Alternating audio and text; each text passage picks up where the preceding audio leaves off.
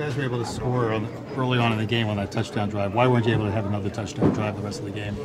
I mean, I think we drove the ball pretty well.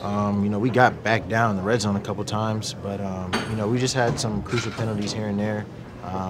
Before Cody caught the long one, I caught a long one down the sideline. That one was brought back, and we just had a few times down where we got down there and we just didn't quite execute our way into the end zone. And we just got to find a way to keep executing all the way into the end zone. Is it just a matter of getting over the hump? It seems like you're close and you can't. Yeah, I mean, at halftime it was a 7-point game or something like that. So I mean, it's not like it's just an avalanche of points and we're not scoring ever. It's close games. We just got to find a way to keep them close and then finish them in the fourth. Yeah, even going into the fourth, it was a 13, 17, 4-point game. What happened in that fourth quarter, you think?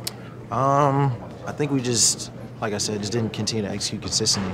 I think we executed fairly well through the first half. I think probably one of our better halves rushing the ball for sure.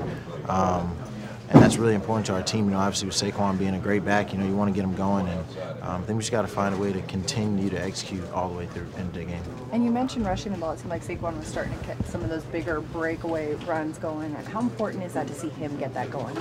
Really important. I mean, when you're running the ball well, it makes it really hard to defend. And with a back like him, he's liable to go score it. So it's definitely huge.